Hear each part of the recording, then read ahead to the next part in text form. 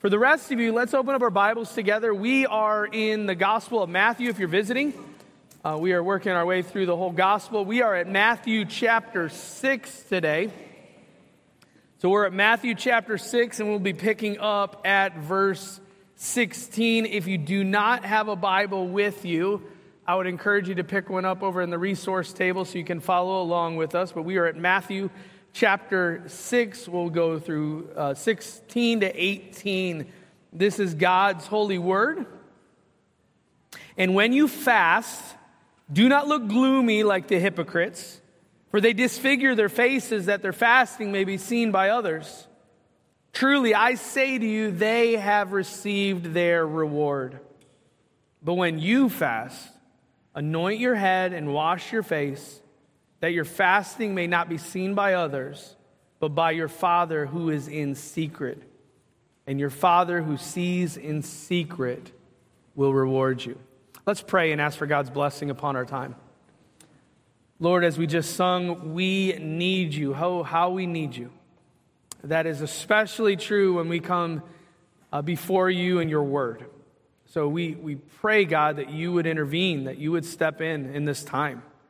That, Lord, we would not just simply be going through the motions, that we would not simply be doing something that we're used to doing in the religious realm, but, God, that we would be humble before your word, that you would speak through it, that you would give us attentive ears and hearts and minds, and that we would really be changed as a result of this time. We ask this in Jesus' name. Amen. All right, before I ask this question, I am not expecting you to answer the question out loud. If you really want to answer it out loud, go for it. But here's the question. What is the longest period of time you have went without eating?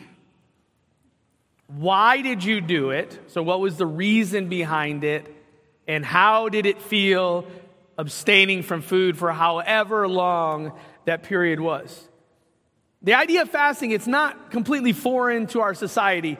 If you've ever had a surgery, anybody who's had a surgery, most of the time, maybe there's some exceptions to this, you can't eat before like so many hours in order for the medications that they're using during the surgery that they work right. So, you can't eat after midnight. My son recently had his hand, he had to get pins in his hand. He couldn't eat after 12 o'clock. So like we were wondering, do you want to stay up at 11:50 and we'll make a buffet, and just that idea. The other thing is, right now, one of the diet crazes, I don't know if it's a craze, is intermittent fasting. So, for example, one of them is 16 and 8. So you don't eat for 16 hours, you eat during an 8-hour window, and then you go again without 16. So there's that fasting. I've seen wrestlers here who are trying to make weight for a tournament, so they're starving themselves. They're in the sauna the whole time. Maybe it's you. Maybe you were trying to fit into that wedding dress or whatever, and I just can't eat for these couple days, so it's all water weight, right? I remember when I was in 8th grade, my family, my mom and my stepfather, they moved us, and we had moved for 1 year to a different school, and my hope was always I'm going to get to go back to my school I grew up in, and we did not. And I did a food protest. I refused to eat. I think I made it to dinner. It didn't take much. I think my mom enticed me with McDonald's, and I gave in. But when we start talking about fasting, though, outside of these physical examples, we don't talk much about fasting in church. I started Covenant 18 years ago with Ryan. I have never preached a sermon exclusively on fasting in 18 years. Now, it's been up a couple times, especially in the book of Acts. We might have mentioned it, maybe sometime in the Old Testament, but it's actually a sermon that is devoted on fasting. And the truth is, fasting is ignored in the church for the most part. Also, fasting is difficult. We live in a society that food and gluttony are celebrated. We are surrounded by restaurants, diverse options at the grocery store, and convenient delivery. So I think it is a challenge to willfully withhold food from ourselves. Why do it at all? Yet here's the key. God's people have historically fasted. They have disciplined themselves through this act. It's been a practice of devotion to the Lord down through the ages. So the issue is not fasting, it's whether or not you're fasting foolishly and with wrong motives, or you fasting in a biblical manner. So that's what we're going to look at, a biblical idea of fasting. We will not exclusively stay in our passage. We'll kind of go throughout the Bible on it. But we're going to begin by looking at the practice of fasting. We're going to see several examples from redemptive history. We're going to see that it appears to be an expectation of God for us to fast. Then we're going to look at the purpose in fasting. Why in the world would somebody intentionally withhold food from themselves for spiritual matters? Like why? What good is that? And then lastly, we're going to look at the prize from fasting, the reward that God not only promises but often delivers through men and women who have devoted themselves to this practice. So let's get started at verse 16 as we see the practice of fasting. Now, this is the third religious act that Jesus confronts the hypocrisy on. If you remember, beginning of chapter 6, he confronted them on how they gave. Because they gave in such a way, it was like, hey, check me out, look at me, I'm generous. But then the second thing they were doing is praying.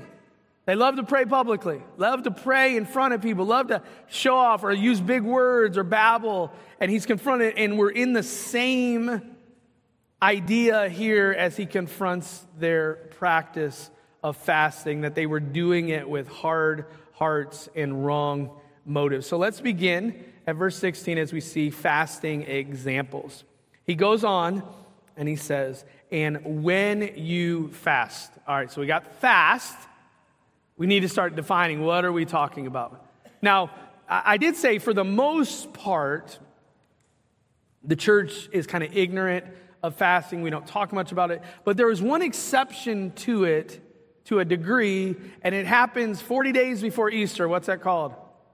Lent. And during that time, it's a focus on the death and sacrifice of Jesus. And so what the church has done over the years when it comes to fasting with Lent is fasting from something. Not necessarily food or not necessarily all of food.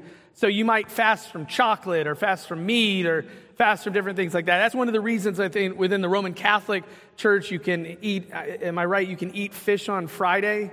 On Friday as like a form of the fasting. So what I see often, and I'll talk to people and they'll talk about it on at Lent, and they're like, I'm fasting from Facebook, or I'm fasting from TV or social media or music or sleep or whatever. I'm not saying any of that fasting is wrong or not helpful, not fruitful, but we need to understand what we're talking about right here, what Jesus is talking about is not fasting from social media. And when you fast from social media, there was no social media back when Jesus said this. What he's talking about is abstaining from food for spiritual purposes. It's a voluntary action of a person. And we see various kinds of this in the Bible. One, we see it in Daniel. And in Daniel's examples, it seems to be more partial fasting. Daniel chapter 1, do you remember when they're taken away and Daniel does not want to eat all the food and the wine and all the stuff that the other people were getting? He said, just give me water and vegetables. They did a 10-day period of that, and they were healthier than the other people, and then everybody else got to eat water and vegetables with Daniel. But then in Daniel chapter 10, verse 2-3, it says, in those days, I, Daniel, was mourning for 3 weeks. I ate no delicacies, no meat or wine entered my mouth. So once again, there's a partial fasting going on when it comes to Daniel. But then there's examples of full fast in the book of Esther, Esther chapter 4, verse 16. He says, go gather all the Jews to be found in Susa and hold a fast on my behalf and do not eat or drink for 3 days. Night or day, for 3 days, night or day. I and my young women will also fast as you do. So that was a complete fast. For 3 days, there was no eating, there was no drinking. And then we got examples of even greater full fasts, supernatural ones, I would argue. In Deuteronomy 9:9, this is Moses. I remained on the mountain 40 days and 40 nights. I neither ate bread nor drink water. Elijah, same way, 1 Kings 19:8, did not eat or drink for 40 days. Not something that, so when we start talking about fasting, I want us to understand, fasting is not something that would have been foreign to who Jesus was speaking of. At all, not unfamiliar. Many examples. That was just a few of many I could have used in the Bible. And what we see is two things. They're abstaining from food in some capacity, but a lot of times it's no food, and it's for spiritual purposes. So we need to ask the question, okay, is fasting in the Bible? Everybody nod your head, yes. Why would someone abstain for food for spiritual reasons? What would be the point? We'll get to that, but I want us to start thinking about that as we start building a case for you and I practicing fasting. Second thing, fasting examples, but also fasting expected. Notice what he says, and when you fast. He doesn't say if you fast. It seems to be, from Jesus' point of view, his vantage point, fasting is something that he assumes his disciples are going to be doing. Now, I need to make a clarification. Does God command us to fast? I would say no. One example where he did. It was with the Day of Atonement. Leviticus 16:29. It says, you shall afflict yourselves. The Hebrew actually would be, you shall fast and shall do no work, either the native or the stranger who sojourns among you. And that was part of the way that they were celebrating the Day of Atonement amongst God's people. Now, you and I know this side of the cross, Christ has already made atonement. We don't celebrate the Day of Atonement in that sense because we don't need to, because Jesus has made atonement for us once for all in the cross. But Jesus did say, so it's not a command. I would argue giving is a command. I would argue praying is a command. But on this particular example, I don't think it's a command. But yet Jesus, it seems to appear like he expects it from us. In Matthew 9:15, people were all at a fuss because guess what Jesus' disciples were not doing with Jesus? What subject are we talking about? They were not what? They weren't fasting. And they're like, well, your disciples aren't fasting. He's like, why would they fast? Because I'm here. But then he goes on, the days will come when the bridegroom is taken away from them, and then they will fast.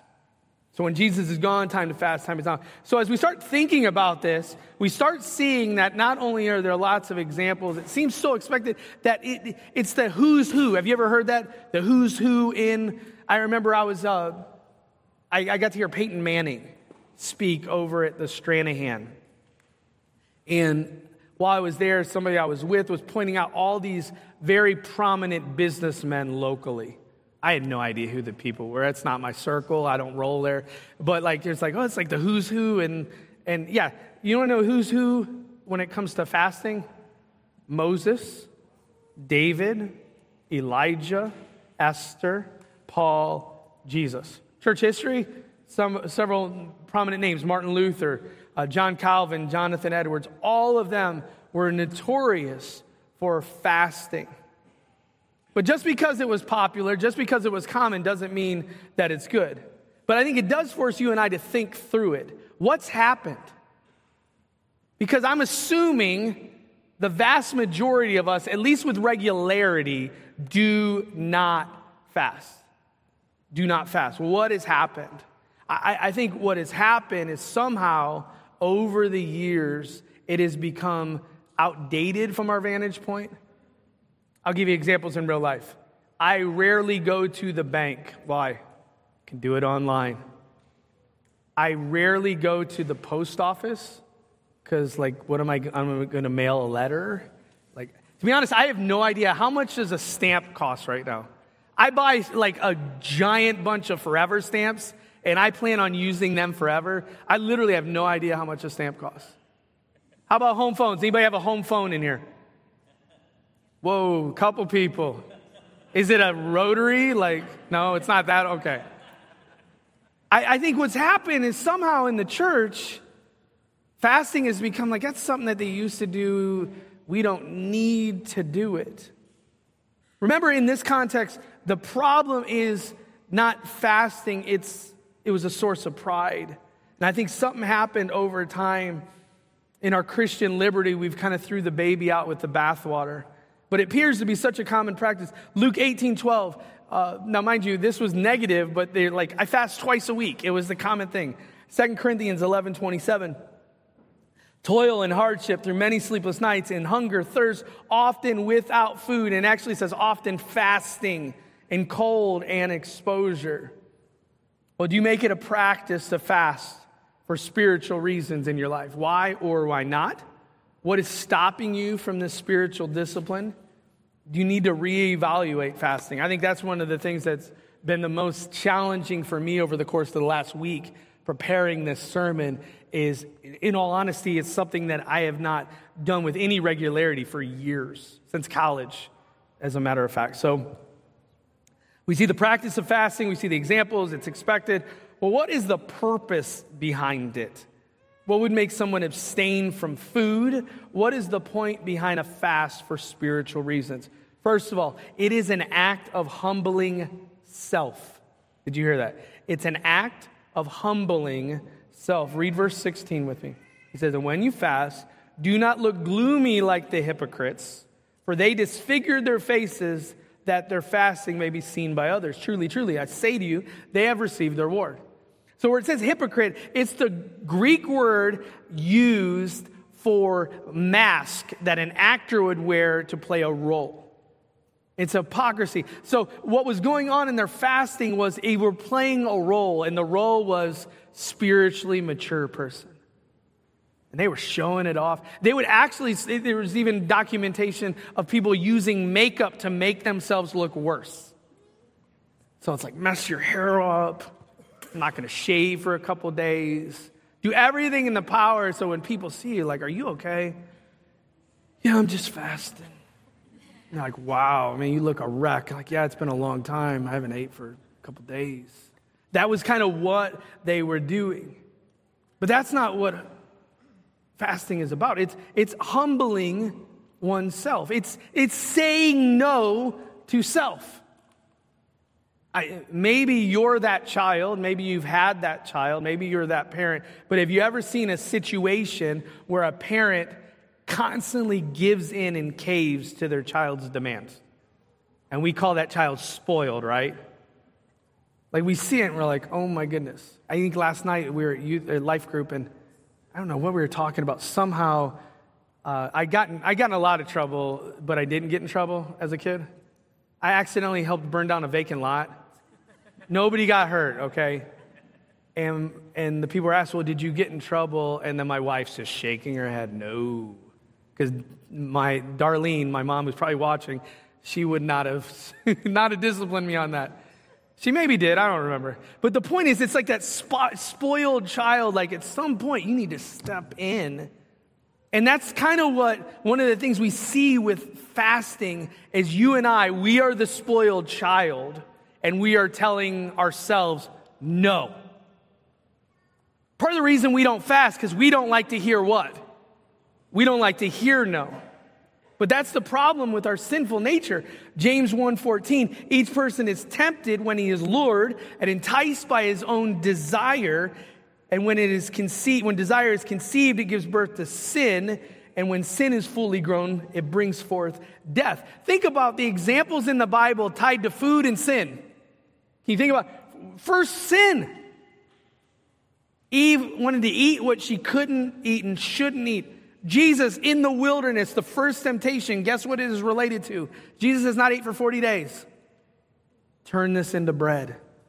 There's that pull. I think there's that innate desire within us. We don't like saying no. And at the kind of the most basic level, food is probably the thing that's hardest for us to say no.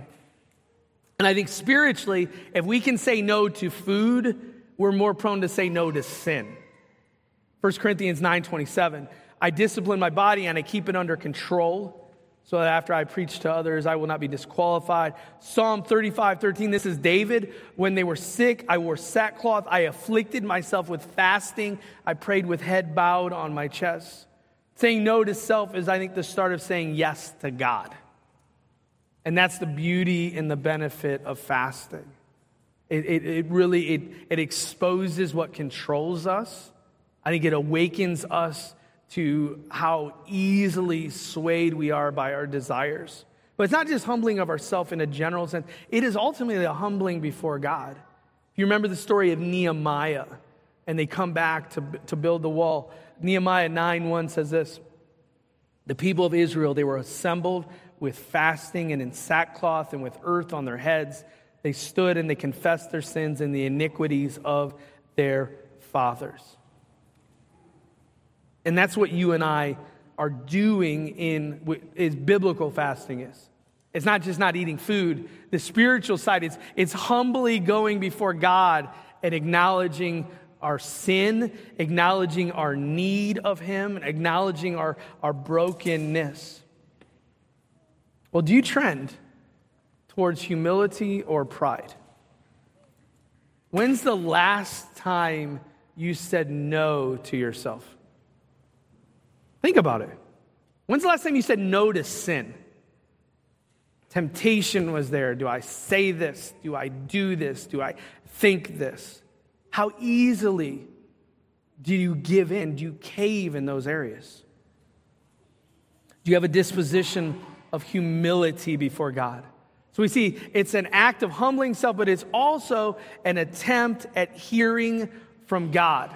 He goes on and says, and when you fast, anoint your head and wash your face, that your fasting may not be seen by others, but by your Father who is in secret.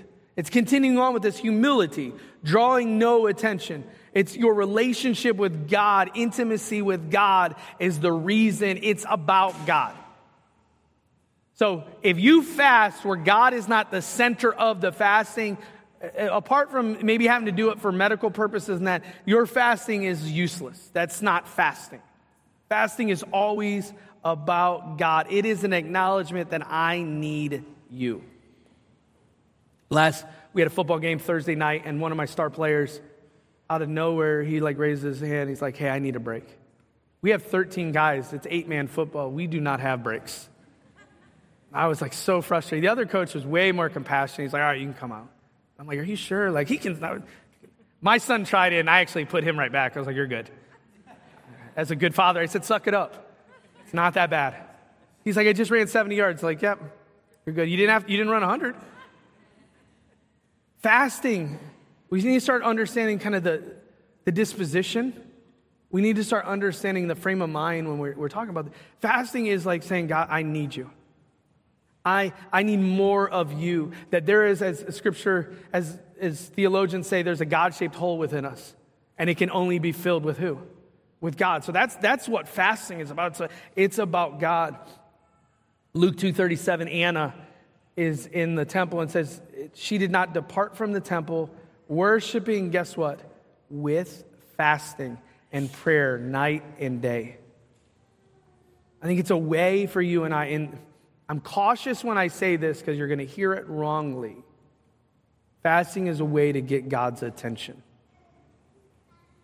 That doesn't mean God doesn't always have your attention. I mean, God sees you all the time.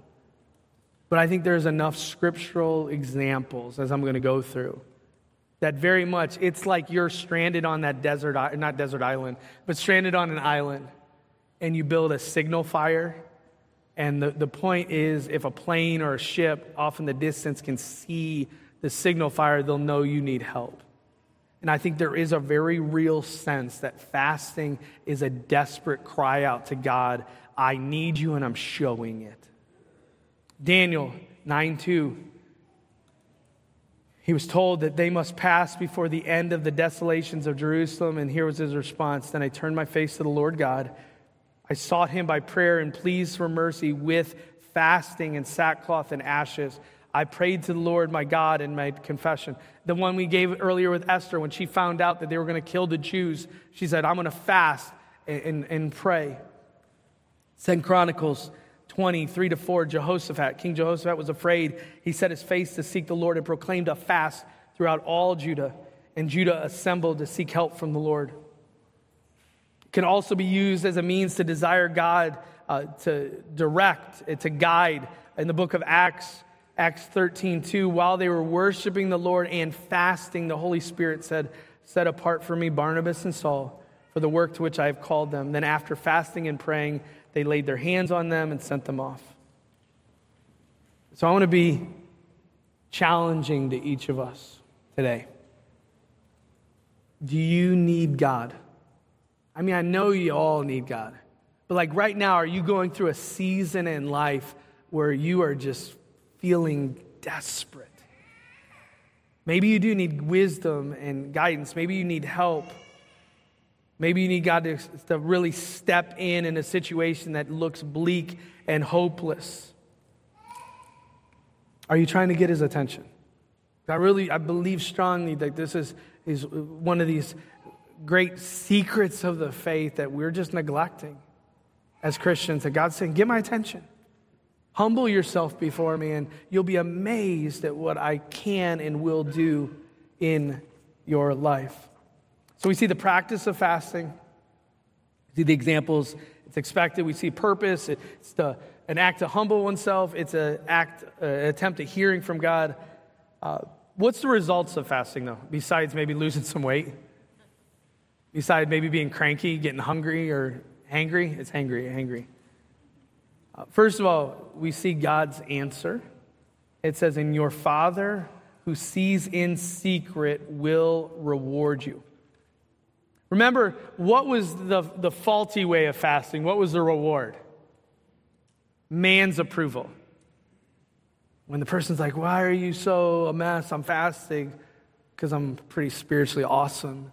And they're like, that's really cool. I could never do that. And then like, okay, that was your reward. Done. But the real reward is God's favor, God's blessing. But we need to understand, it's not a secret way to manipulate God, okay? It's not a secret way to manipulate God. I'm hooked on this new game online. So I started with Wordle, but New York Times has this new game. Has anybody seen it? It's called Connections. So Connections has 16 words. You got to break them into 4 groups of 4. Sometimes I'm like a genius. This morning, not a genius. But what we'll do is you get 4 attempts. And if you get the 4 words right, you see them move out of their place and up to the line. And you're like, yes! Today did not do that. Every time I did it, it would say 1 left. 1 left. And then I think here's my concern as I challenge us to be men and women of fasting. Don't think that, all right, I'm alone with God, I'm praying, I'm using Bible words, and I fasted. That's the 4. This is going to work. Like, don't misunderstand fasting. But also don't undervalue what fasting can do. God does promise, as Andy talked about 2 weeks back, God promises rewards. It makes us uncomfortable. We're not talking about like we get rewards to go to heaven because we've done good. But we're talking about for whatever reason in God's design, there is real blessing and rewards for faithfulness. And fasting is one of the examples. Jesus said this in Matthew 16:24. If anyone would come after me, let him deny himself and take up his cross and follow me. For whoever would save his life will lose it, but whoever loses his life for my sake will find it. And that's a reward, right, for cross-bearing. He blesses the humble pursuit. Isaiah 58 is one of the greatest examples of the blessing of fasting with a right heart, with a right motive. And God says in Isaiah 58, verse 6, is this not the fast that I choose? And he says some righteous things of justice. He says, and then you shall call, and the Lord will answer. And then the Lord will guide you continually and satisfy your desires in scorched places. And what we see in fasting is God will give wisdom.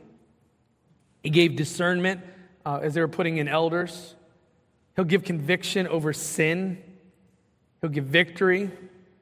He'll reveal what controls us. He'll produce transformation and character. You need to understand, though, in the midst of all this is all still grace-based. Yes, you're fasting. God's rewarding the fasting, but he's rewarding the fasting because he's gracious and merciful and loving. We're not earning this. Well, let's be transparent with God today. What situation are you in right now that you need God to move? Maybe you're making a big decision. Maybe it's a health crisis. Maybe it's a relationship turmoil. Whatever it is, maybe this is God's response for you. That he wants you to humble yourself before him and cry out to him. So we see God's answer. Well, let's look at man's application in all this. So what? A couple things when we start talking about fast. I'm going to get actually nitty gritty and give you details and stuff. One, it is a combined action. Who here likes peanut butter and jelly? Raise your hand. Peanut butter and jelly. I do it sometimes until we eat it too much. And then I'm like, We were running late last night, and I'm like, what are we having for dinner? And my wife's like, peanut butter and jelly. And I'm like, what? That led to a whole fight because I was so angry. I was like, we're not homeless. I was very angry. With peanut butter and jelly, though, have you ever had peanut butter and jelly without jelly? It's not a peanut butter and jelly. We need to understand something. Fasting without prayer is not fasting. You can pray without fasting, but you can't fast without prayer. Not for spiritual purposes. So it's not just the act of abstaining from God. So I'm not challenging everybody, you need to lay off a few meals. It's more than that. Acts 14:23, it says, when they had appointed elders for them in our church, with prayer and fasting, they committed them to the Lord. The disciples even encountered a situation where they were not able to cast out a demon. And it said, because of your unbelief, for assuredly I say to you, if you have faith as a mustard seed, you will say to the mountain, move from here to there, and it will move, and nothing will be impossible for you. However, this does not go out except by prayer and fasting. I truly believe we are missing out on this practice. Now, I want to encourage you to not become legalistic, but I think it's time that we fight our self-indulgent tendencies. I think we need to start fasting. Now, my encouragement for you would be to start small, maybe a meal, maybe build up from there to a day, then maybe a couple of days, and then maybe a prolonged. Depending on where your health is, maybe you need to talk to a doctor and get their advice on it. Likewise, I think any lengthy fast, I would encourage juice and not just water. I need to warn you, if you fast, it will be discomfort and uncomfortable. So be prepared. It's going to, you're going to see how much you love food when you go a day, 2 days, 3 days without food. Part of it is just physiological. Toxins are going to be eliminated from your body, so it's rough. You might have a hard time sleeping that first night or two without having food. Likewise, you need to focus on God during that time. So it's not just simple, like I said, that's why it's prayer and fasting. So instead of that time that maybe you would be preparing meals and eating, you spend time before the Lord in prayer and in His Word. Also the secret element, I think sometimes we go too far on the secret element. If you're fasting, you might need to tell your spouse so she wonders why you're not sitting at dinner. It's important. Not only you tell everybody, but it's okay. It's not like the fast won't work because, I accidentally told somebody. But it needs to be done privately. I think you need to really focus in on it. But I think for each of us, it's going to play itself out differently. So it's not a comparison game that Johnny fasts 20 days and I can only make it a meal. Remember, who is fasting ultimately about? It's about God. So who cares what other people do? It's about you and God. Are you thinking about giving this a try? How long are you thinking? What will be your focus? February 6, 1756. The French were threatening an invasion of Britain. The King of Britain called for a day of fasting and prayer for the nation. John Wesley recorded in his journal about the day. That fast day was a glorious day, such as London has scarce seen since the Restoration. Every church in the city was more than full, and a solemn seriousness sat on every face. Surely God heareth prayer, and there will be yet a lengthening of our tranquility. And in the footnote he wrote, humility was turned into national rejoicing, for the threatened invasion by the French was averted. In other words, they've prayed and they fasted. God stepped in and heard their cries and acted. Desperate times called for desperate measures, and God rewarded their cries of devotion. Now, I think most of us here don't have the nation of France, threatening an invasion in our life. But I think everybody here has various challenging situations that they're facing. Maybe it's a battle with addiction. Maybe it's a sin struggle. Maybe it's a broken relationship. Maybe it's a wayward child. Maybe you have to make a big decision and you're struggling to walk out in faith on that. Maybe you're just in a funk spiritually. I'm just not growing. I don't enjoy spending time devotionally with God. I'm just not doing well. Like I said, maybe it's a health crisis. Maybe it's somebody that doesn't know Jesus and it breaks your heart that they're not walking with the Lord. I think whatever that situation is, I really believe God might be calling you to a fast, to humble yourself, to cry out to Him.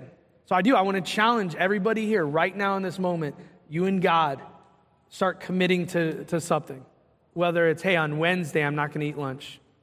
Instead, I get a lunch break, I'm going to go out and by work and take a walk and just spend some time praying with God. Whatever it is, I really believe God is calling us. I think eventually as a church, we might do a church-wide fast. I didn't feel like complete clarity on that, so I just don't want to throw it out there yet. But I'm going to be praying along with the other elders about maybe that being something in the future as we continue to seek God's face as a congregation. Now, I want to stress this. This is not magic. So whatever that situation you're in, I don't want you to think, okay, if I do this, I'm getting this. There's no guarantee that it's going to work exactly like that. But I think there is a guarantee that it works. Because God indeed rewards faithfulness. So are you willing to give it a try? Let's pray. Father, we come before you right now and we acknowledge that even the idea of fasting, it seems so undesirable. The thought of abstaining from food, it sounds good on paper, but then in the reality, it just seems impractical and difficult. But Lord, the Christian life is impractical and difficult. So I pray for everybody here that, Lord, you would really give us wisdom, give us discernment on how to practically apply this passage, that we would be a people that might ultimately seek your attention and cry out to you through fasting. We pray that you would reward and bless these efforts of humility. And we pray this in Jesus' name. Amen. All right, at this time, elders, deacons, and other helpers can come as we're going to start with communion. Luke 22 says, when the hour came, Jesus and his apostles, they reclined at the table, and he said to them, I have eagerly desired to eat this Passover with you before I suffer. For I tell you, I will not eat of it again until it finds fulfillment in the kingdom of God. After taking the cup, he gave thanks and said, take this and divide it amongst you. For I tell you, I will not drink again of the fruit of the vine until the kingdom of God comes. And he took bread, he gave thanks and broke it and gave it to them, saying, this is my body given for you. Do this in remembrance of me. In the same way, after the supper, he took the cup, saying, this cup is the new covenant in my blood, which is poured out for you. but the hand of him who is going to betray me is with mine on the table. The Son of Man will go as it has been decreed, but woe to the man who betrays him." I think before we actually participate and celebrate communion, it's vital that I say a few words when it comes to communion. I think in light of today's sermon, two thoughts come to my mind. One, what we're doing right here is a humbling of self, like fasting. Because we're celebrating that you and I were inadequate. You get that? We are rejoicing in the fact that we could not do it. That Jesus had to die in our place, that we needed saved, that we're sinners in need of grace. So we're boasting in weakness every time we gather for communion. That is good for us. Don't forget that. Secondly, we're hearing from God. I think we come in these moments asking God to step in, to refresh, to encourage, to comfort. We need God to nourish us physically and spiritually. Well, who might participate in this? Sincere, accountable believers in Jesus Christ. Paul does warn us to examine ourselves. He said, "Whoever eats the bread and drinks the cup in an unworthy manner will be guilty of sinning against the body and blood of the Lord. A man ought to examine himself before he eats of the bread and drinks of the cup." So, if you're in a place right now spiritually, one, that you don't know Jesus, please don't participate. Use this time to pray, to talk to the Lord. If you are struggling with willful, consistent rebellion and you just don't feel right, I don't want to numb the conviction of the Holy Spirit. Maybe you need to just spend time and pray. But please don't misunderstand. This is not for perfect people. If this was for perfect people, none of us would be participating in celebrating. It's people who are resting and trusting in Jesus. Parents, exercise caution, but if your child has faith that's consistent with repentance, that you see fruit in their life, we don't have necessarily a set age that we as a congregation hold to as far as when your child can participate, but don't be in a rush. We want their faith to be saving and genuine, and we don't want to give them the misunderstanding. But it's not for perfect people, and it's not for people that know everything. So let's pray, and then Ryan will lead us in song while they pass out the elements. So let's pray. God, we come right now, and I know I can speak for myself. I'm just tired and weary. Life is busy. A lot of things on my plate, and I come sometimes in these moments, and I'm just ready to be done. So Lord, I pray for forgiveness in that, but I also pray, God, that we would just be fed, that you would nourish us spiritually in this time, that you would bring times of refreshment to our weary souls. Even as we sing, Lord, we pray that we would just really sing out of hearts of gratitude and praise for what you've done, what you are doing, and what you'll continue to do in our lives. We ask this in Jesus' name. Amen.